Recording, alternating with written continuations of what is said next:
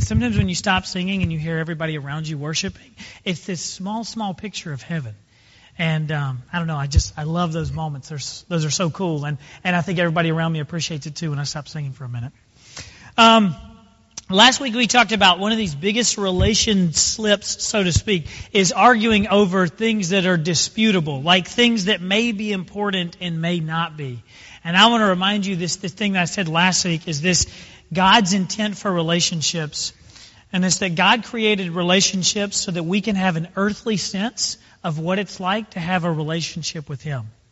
And in light of that, God intended for us to enjoy relationships. Whether it's somebody we work with, or whether it's somebody that you're married to, or whether it's your children, no matter what it may be, God intended for us to enjoy them.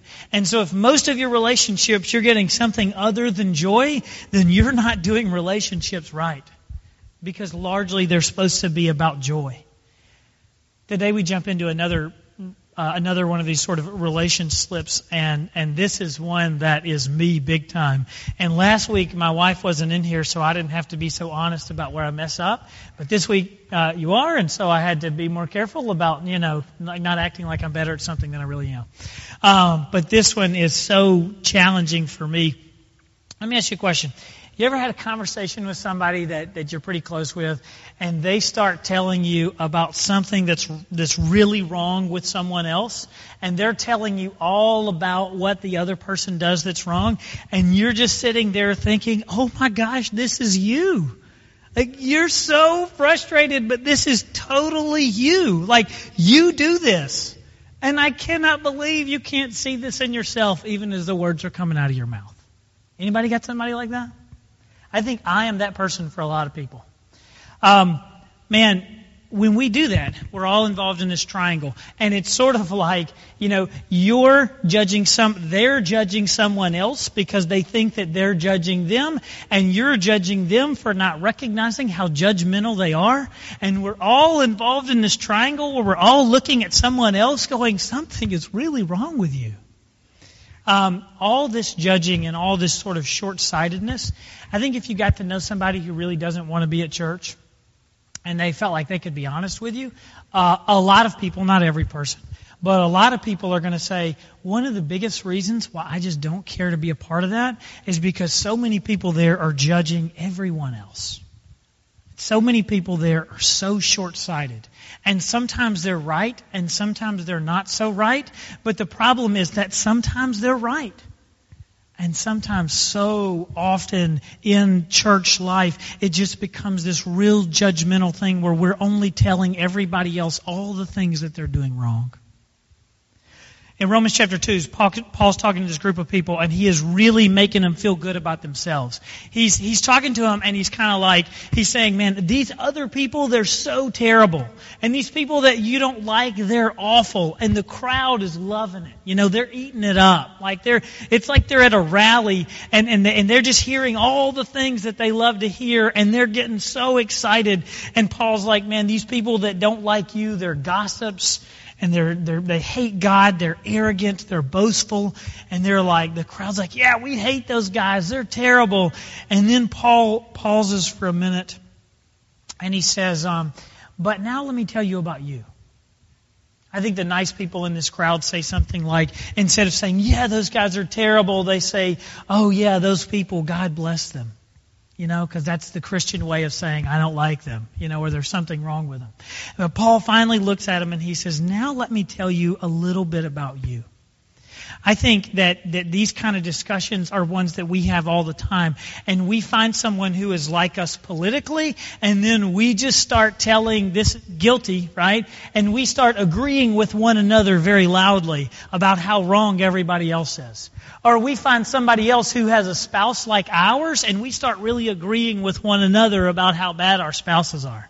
Or we find somebody who has a child like ours, and it's like we're comparing who has the worst child, and we really want to win. And we're going, and over, man, we're just telling each other how wrong the other person is. And we're getting so excited. That's sort of what they're walking through. And then Paul says, now let me tell you a little bit about you.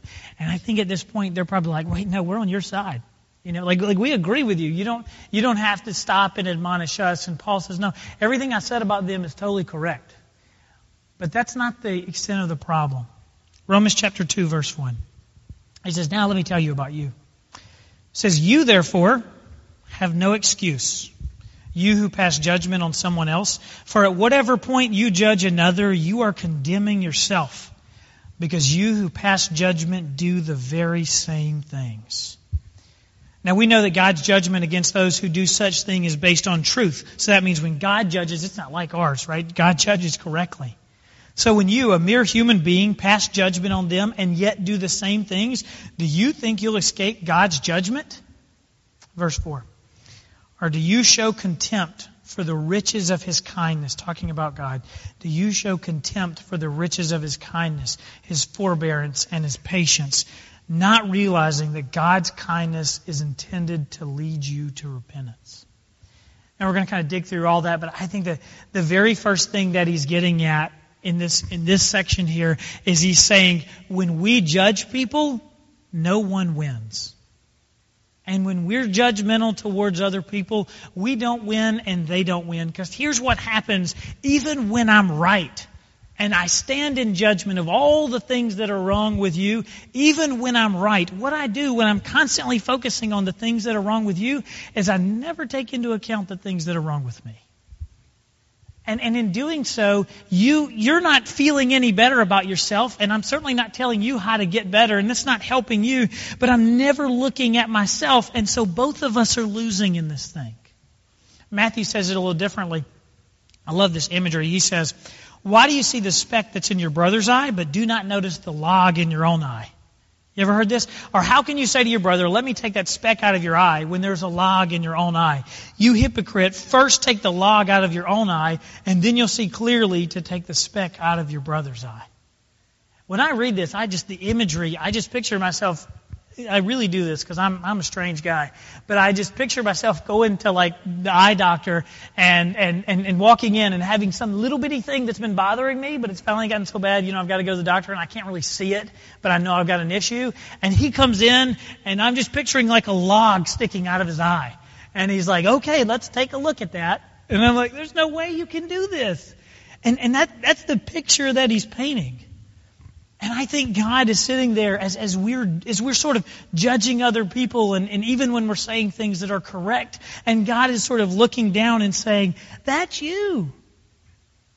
Like, here you are, just like we are with everybody else. And He's like, here you are taking people to task for all the things that they do wrong. But that's you. How can you not see that in you?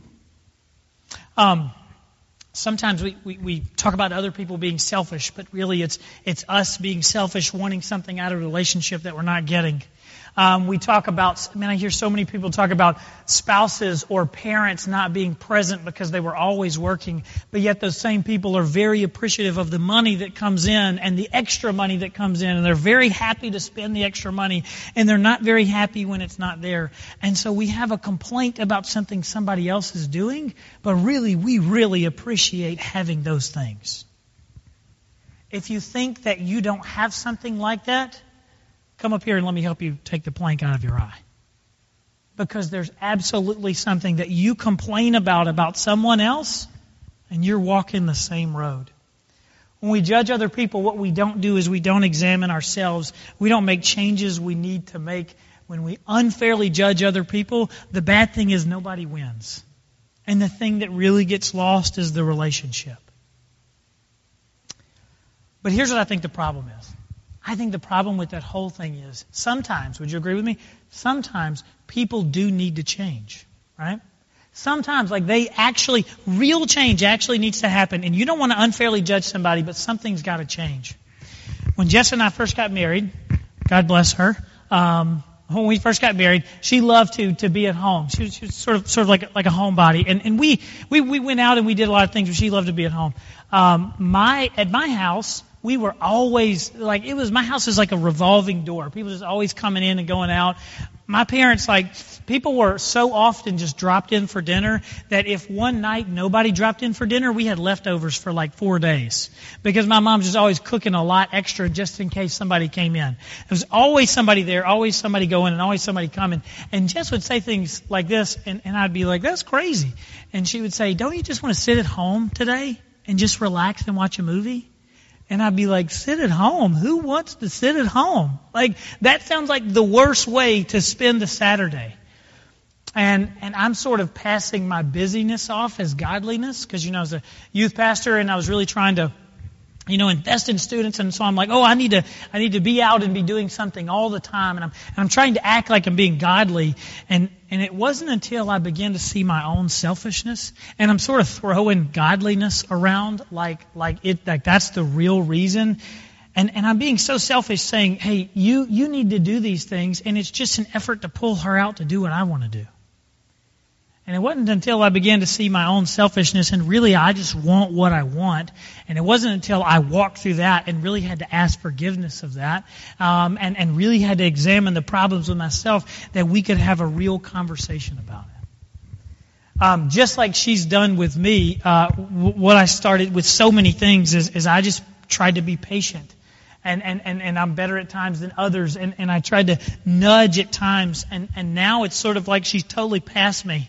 So she'll, long before me, say, let's get on this meal train and go give somebody a meal because they need this or that. Or let's go to the park and let's invite 10 people, And it's so incredibly different now, but it's sort of this, in all these things, man, the good change always comes. When she comes to me and I'm doing something wrong, man, immediately I'm on the defense. And I'm like, heck no, you're wrong. And, well, yeah, I do that, but you do this. Because I'm just so childish. But when we come to each other slowly and we sort of see it from one another's point of view, boy, we get some good change then. See, the whole idea is in verse 4, Paul gives this approach to effecting needed change in others, because he's like, sometimes things do need to change. And he says, here's what needs to change. And this is the piece of the puzzle that I think you're taking for granted. Here's what he says. He says, this is what you're taking for granted in God. Kindness. When God wants to effect change, here's how he does it. He does it with kindness, forbearance, patience. That's how God affects change in the lives of people. Does that not feel a little bit different from the way that we try to change one another? That word kindness is like the word grace, and that word forbearance is like the word mercy. And so what I'm saying is, if you want to affect real change in the lives of people around you, affect change with grace and mercy, not anger and arguing.